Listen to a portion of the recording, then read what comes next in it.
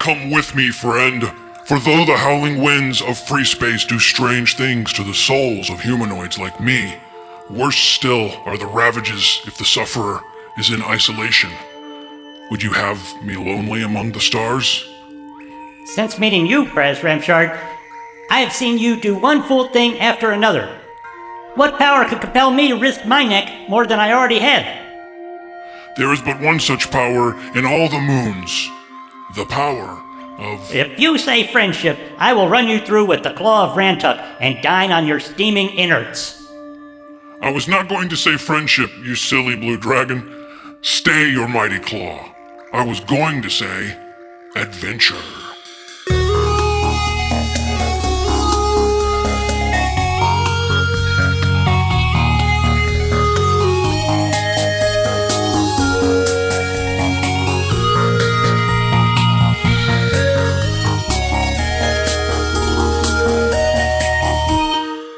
Hello and welcome to Visions of Gundahar, a new podcast that is going to take an exhaustive look at the Moons of Gundahar series of books by G. Ellison R.R. Sadler. I'm your host. You'll just know me as Mountain_Dew 69, and with me is my friend... Robo Warrior 101. Robo Warrior 101. Hold on a sec. What is that? Robo Warrior 101, you're not just going to use your name? Well, I mean, you're using your online handle, so I'm using mine. The reason I use Mountain_Dew 69 is because I have my fingers in a lot of pies, and there's a lot of schemes that would come crashing down around my head if people had my identity. You're just a guy. I'm just going to call you Gavin because that's your name. I'm not going to call you Robo Warrior 101. It's cool. You got a cool name. Why can't I have a cool name? You don't think Gavin is a cool name? Well, I mean, it's all right. I mean, if you want to call me Gavin, I could just call you. We're not going to be using my real name on this show. Okay, Gavin. But okay, so if we are going to use fake names, Robo Warrior 101, what is that? 101? Is that because 100 people already had the name Robo Warrior? Actually, I was going to try to get Robo Warrior LOL, but that was already taken too. So, 101. Plus, it's cool because, I always give 101%. 101%. That's not even what people say. People say I give 110% because that sounds like something. You recognize that 101% is not that great. It's just barely better than 100%. Well, I think it's pretty good. If you give 110%, you're going to be exhausted in the first 5 minutes. You're never going to make it through the day. When most people hear 101, they're going to think that sounds like a college course. Oh, well, that's all right too. It'll make me sound smart. Oh, boy. Well, anyway, I'm Mountain_Dew 69, and this is Gavin. We're going to be talking about the Moons of Gundahar books, which, again, both of us are big fans of them, and we love them. And really the purpose of this podcast is to foster excitement in the books at a time when it has just been announced that they're going to be making a movie out of the series. Now, it's a little unclear if they're going to be making a movie out of the first book or what they're going to be doing. I kind of hope they don't lean on the first book because it's not my favorite book, but I feel like I'm getting ahead of myself. We're going to talk a lot about the Moons of Gundahar books, is my point. And I can't think of a person that I would rather talk about this series with than my friend Gavin here, because he's one of the only super fans of Moons of Gundahar that I've met in my life. And, I've been a fan for a little while, ever since I was little. Since you're little? Yeah, like since I was... I mean... What? What is this?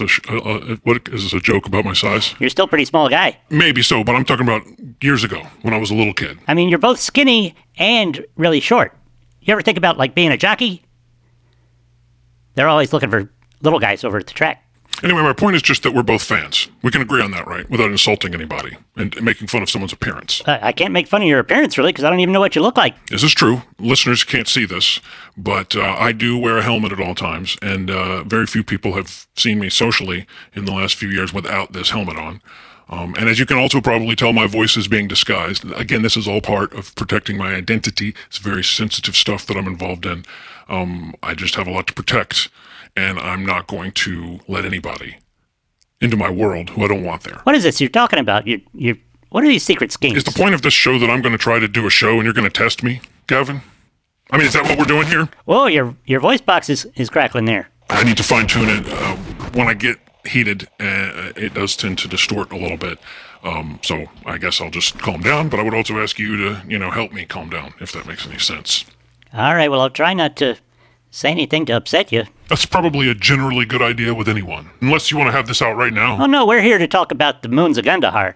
And any of you guys out there who haven't read these books, you got to pick them up. I mean, they're out there. The paperbacks are pretty cheap. From the 70s and the 80s, and it's just a wonderful, underrated sci-fi series of novels. Now, if you already know the books, you've probably noticed that we began this episode with a dramatic reading, a very dramatic reading, I think, of one of my favorite scenes from the whole saga. It's from chapter 21 of book 2. That's 1976's On the Bantakian Sea. And in that scene, Braz Ramshard, played by me, the best character in the books, cements his friendship with the second best character in the books, played by Gavin, Chord, the Blue Dragon. Second best? No, I'd say he's the best character in the series. He's my favorite anyway. Plus, he's not a dragon. He's a Galglacian. He's blue. He's furry. He's got the wings. He's got a snout. He's like, he's got pointy teeth. He's, I don't know how you describe it. Would you say dragon-like, maybe? Yeah. Why don't you tell him the coolest part? You guys who are listening, if you don't know, I've been working on this tattoo. I'm getting a Chord. It's going to be really big. It takes up most of my back because it's life-size. And I can't afford it all at once, so I'm getting in installments. So I got both knees and a nostril. And it's going to come along, when I get a little more money, I'm going to finish it up. I mean, I tease you about it sometimes, but that day you came over and you whipped off your shirt and you said, "What's that?" And I looked real close. What did I say? I said, "That's Chord's nostril." I'd know it anywhere. Well, let's move on to our first sort of segment, I guess. I did mention that we started doing this podcast because they are making a movie, and I think sometimes when you're a fan of a series, it can worry you a little bit. Whether they're going to do it right, whether they're going to emphasize the aspects of the thing you love or not, whether they're going to trample on it. I don't know if you have a gut feeling. I don't feel great about this based on what I know, but I think this episode will be a great chance for us to kind of reckon with what is happening to Gundahar. Have you wanted to see it adapted, Gavin, or is it something that you would be fine with just the books and no adaptation? Oh, I always thought it would be great to see a movie, see a really good movie made out of it. Really, a series of movies would be best. They need to do a movie for each book and just start at the beginning and do a movie of the first book first, and then hopefully that's a hit and they get to do the rest. Of course, you got to do a good job. I don't want them to ruin these great books. It's going to be a tough job. There's so much cool stuff in there. It's unclear what this movie's going to be called. You said you hope they base it on the first book. I kind of hope they don't base it on the first book. I don't think the first book is that great. Frankly, that book has the weakest villain in the whole series in it. Lord Testicle is a terrible villain. I mean, he's ugly, and he's always just kind of hanging around, and it's not really clear what his purpose is until something bad happens. And then he's easily vanquished. He turned out to be a lot more vulnerable than you expect a villain to be. That book is just not my favorite. I'd say it's just book one, and he's a cool enough villain to me. I mean, yeah, it's a crazy name, Lord Testicle, but it's just his name. You need a local villain, a local guy who's just there on this one moon. So he's the guy there. You got to defeat him before you move on, and do that, and then make a good movie out of that, and then you get to move on to the other ones. Well, I hope you're right, but I mean, if we're talking about the person they hired to make this movie, I've got her name right here. I'm not quite sure how to say it. I'm just going to take a stab. Marlicia Renji. It's spelled like Perdukes, but I'm sure it's Purdue. So Marlicia Renji Purdue. She's this independent director who has one film under her belt, and I'm not a fan of it. We just watched it for this episode. Let's talk about it. It's a film called A Horse Driven. The title has a comma in it. I don't know if that sends a chill down your spine like it does mine. What did you think of A Horse Driven? I thought it was very compelling. I found it challenging, interesting. Definitely an indie movie, the kind that makes you, confused. Who's who in this? What's going on? It's the kind of movie that makes you think. What thoughts did you get from that movie? Oh, well, my first thought was, hey, this one really got me thinking. It really makes you think. Well, I'm glad we had this conversation, Gavin. Rather interesting, I'll say. Really, really glad. It makes you think. Anyway, the meat of this episode, we wanted to address what we can about this movie that's being made of our beloved Gundahar books. There'll be time to talk about the books and everything that's great about them in future episodes, but for now, we have this interview with the director. Yeah? Which is from an NPR show culture show called Looking Down Our Nose, where they did an interview with this director. Now, they talked to her about all her work, but that includes the news that she's been hired to work on the Gundahar film, so there should be some mention of her plans in this conversation. And, it'll be just like those videos you have on YouTube where somebody is watching a trailer or listening to a song and you're seeing their reaction. Yeah. This is like a reaction podcast where we listen to a national public radio program. Okay. So you haven't listened to this yet? No, I haven't listened to it yet. I have it queued up. We can play it and we can listen to it together. All right. You're listening to National Public Radio.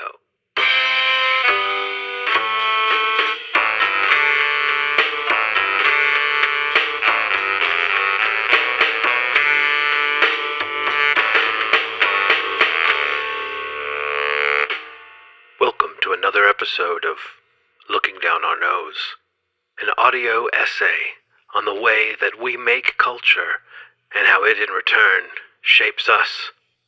I'm Pledge Cracklebar, and I'll be your guide. Okay, these shows, the intro is usually long. The host on the show, this guy, Pledge Cracklebar, if you can believe it, he's a total douchebag. And, he goes on and on. Let's just zap forward a little Whether a bit. film can truly... I'm speaking, of course, of Marletha Rennie Perdue, director of So Festival that's how you pronounce it. and Critical Darling, A Horse Driven. It's a question that can't be answered by anything but Are we still going? time itself. Huh. Thank you for having me. Okay, here it goes. And if you don't mind, I would like to start off by proving I've done my due diligence. I do know how to pronounce your name. I heard. Yeah. Marletha Rennie Perdue. Right. Spelled Marlecia, but you pronounce it Marletha, and I have to ask, does your family come from northern Spain? Oh, no. I pronounce it that way to be interesting. I can't take this. That's in there. What I really like to do, and some book purists might crucify me for this, is I love to take the source material of whatever I'm working from or whatever I want to inspire me, and I tear it up. Ah, that's kind of a weird method. I'm basically looking at a carpet of paper, and I just kind of roll around in it and try to absorb whatever the author's intentions were and whatever place I'm supposed to take this material and where I'm supposed to drive it. And I find the crinkle of the paper, the smell of the ink, it really guides me. She seems like a bit of a nut bar. Who listens to this? Even skipping through it is intolerable. I'm sitting in an empty apartment, talking into a microphone. What? Marletha has left the room. I don't know about this. She does appear to be going down the hall. What the hell even is this crap? If they don't get to Gundahar soon, I'm gonna lose it. What does Marletha Rennie Perdue see in the moons of Gundahar? Finally. Well, I feel like with every project I work on, I'm brought on to do something bold. You don't hire me to just read the book and splash that onto the screen. That's not going to happen. Oh, no. So Oh, wow. I rolled around in it for, honestly, a week at least, trying to figure out what these pages were trying to tell me. And I realized that this was all an allegory for the environment. Oh, no. Seems an odd duck, isn't she? Has ever sounded. Yes. So I took a ton of liberties. I changed around a lot. I know it's early. Well, she sounds like a very interesting person. She seems like a monster. Jump ahead a little bit. I'm going crazy. There are 4 books about these moons of Gandahar. My notes say Gundahar, but I don't know. Whatever. Okay. But anyway, Are you hearing what I'm hearing? Yeah, she said Gandahar there. Yep. She knows it's Gundahar. Sure? She's, she just, maybe that was a slip of the tongue. Your faith in people. there are 6 moons. There are 6 moons, and we've got 1 movie. So we're going to change it, and we're going to make it 1 moon, 6 tribes. Instead of a different tribe on each moon, they're all on one. This is obviously, it has to do with some cost saving, but also I believe it's important in terms of making the story more relatable and grounded. I think, honestly, this is my chance to add some depth to the fantasy genre. Finally. I mean, someone had to eventually. I think I'm looking at the person that can do it. Instead of 6 moons, it's going to be 6 tribes that live on the same moon. I mean, that, for one thing, that corrupts the entire arc of the story. I mean, I almost worry that I'm hyperventilating right now, and I Oh, think you're crackling again. I need to get a glass of water, take a little break. I can understand you're getting upset there. I can't believe that they're talking about putting it all on one planet, one planetoid, whatever she said, 1 moon. Because where do you have the spaceships? They're going to lose all the spaceships. They're going to stay on one place. And what about the cool terrains of all the different moons? And Also, the name of the thing is the Moons of Gundahar. What are you going to call it now? The Moon of Gundahar? I don't know. A Moon? You should call it A Moon of Gundahar. We'll be compressing 4 books into one movie. Do you have any idea? I imagine there's a lot of fluff in these books that you're having to kind of condense down. Do you have any idea which characters and scenarios you're going to be dealing with? Well, I mean, obviously there's a lot of big guys with ray guns, and I mean, how many of those can you really care about? So we're gonna narrow that down. There's a bunch of different villains, but the one that really speaks to me is Lord Testicle. It's an evocative name. Yes. So I'm going to pull ideas from all of the 4 completed novels, obviously, and, he's just going to be the main villain. He's going to take from all of those different stories. Really, we're just trying to burn through the whole thing in one fell swoop, because I think sequels are a heartless cash grab, and I don't believe in them. Okay.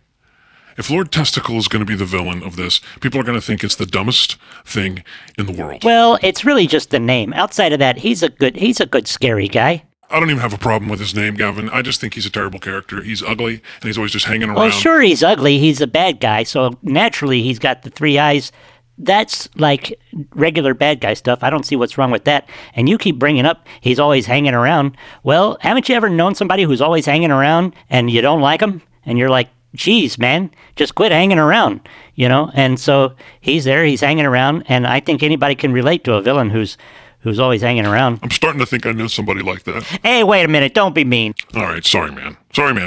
Honestly, we can't let this come between us. I mean, if you don't want me hanging around, I can go. No, I want you hanging around. I want you, Gavin. Robo Warrior 101. We're going to be making people younger, making people hotter. I mean, that's what you come to look at, right? Absolutely. There's this, supporting character guy that fans tend to love. He's like this little blue dragon, Cord. Little blue dragon named Cord. But yeah, so we're going to make him human. That's going to save... Hey, whoa, did she just say she's going to change George to a human? He's a Galglacian. He's so cool. How can you lose that out of the movie?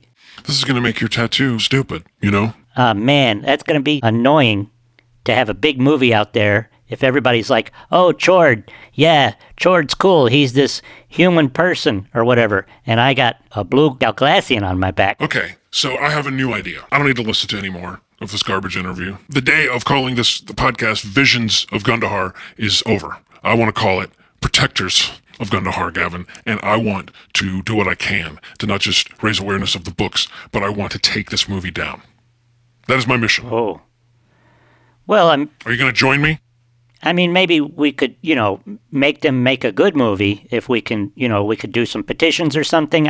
Taking it down sounds kind of probably impossible. I'm not sure what you can do. Do you want your tattoo to look stupid and to have people saying, wait, I thought Chord was a guy? Yeah, no, I don't want that. No, that's for sure. I don't want them to they got to make a movie with a cool looking Chord. He could be CG if they did a really good job, motion capture or something. It doesn't sound like the people making this movie know what they're doing. So Gavin, I'm asking you, do you mind changing the focus of this show? It can still be a celebration of our love for Gundahar, but we now have a mission. I mean, you heard the way she talked about Chord. Yeah. She's going to use Lord Testicle? I mean, do we want this to happen? No, we got to... Do you want to maybe die before you get to see a good adaptation of Gundahar, or do you want to stop this atrocity before it happens? Yeah, no, I'd sure like to get them to get on the ball and make a good movie. So, yeah, I don't know what we can do, but yeah, I'm with you. We got to do something. We got to do more than something. We got to do everything to stop this movie from happening. Because I tell you, they are not going to take my childhood and drag it into the light of day just to watch it die. Whoa, that was weird. Hold on. Your voice went all high up. Yeah, sometimes this voice box, it breaks and it goes higher. I thought the voice box went off for a second. It sounded like it was a real voice there. Don't talk crazy, my friend. But you know what? This is a good time to end the episode. Marlicia, Renji, Purdue, we are coming for you. And Gundahar, you have protectors in the world. You will not fall. You will not fall. I think that's the end of the show. Anything else? Where can people find you online? Look me up on all the social media platforms. Robo Warrior 101. That's me. Gavin Priebus. And as you know, you can find me at mountain_dew69. And now we do have a little closing. We kind of want to do this together. You ready to say this in unison? Oh, yeah. Okay, here we go. So until next time, look for us between the moons.